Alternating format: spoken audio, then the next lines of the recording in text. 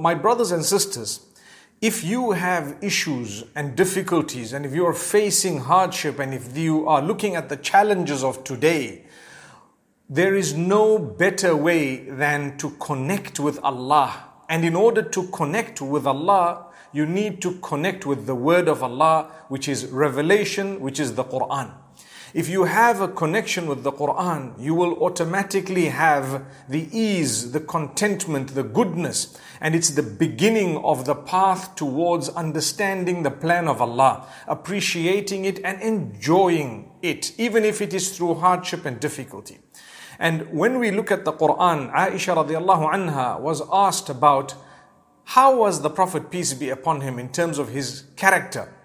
She said, كَانَ خُلُقُهُ الْقُرْآنِ. His character was basically the Quran.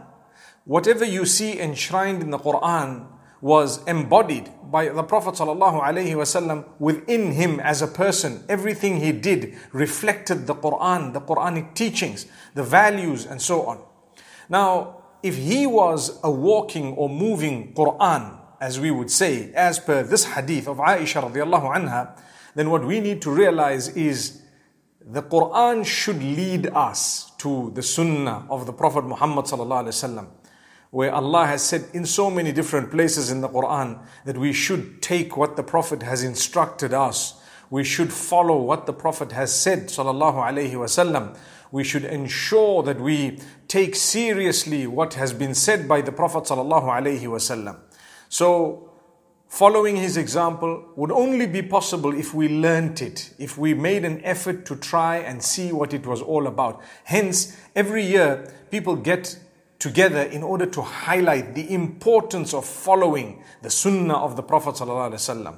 There are some who don't believe in it at all. There are some who discard it and who degrade it or consider it not important.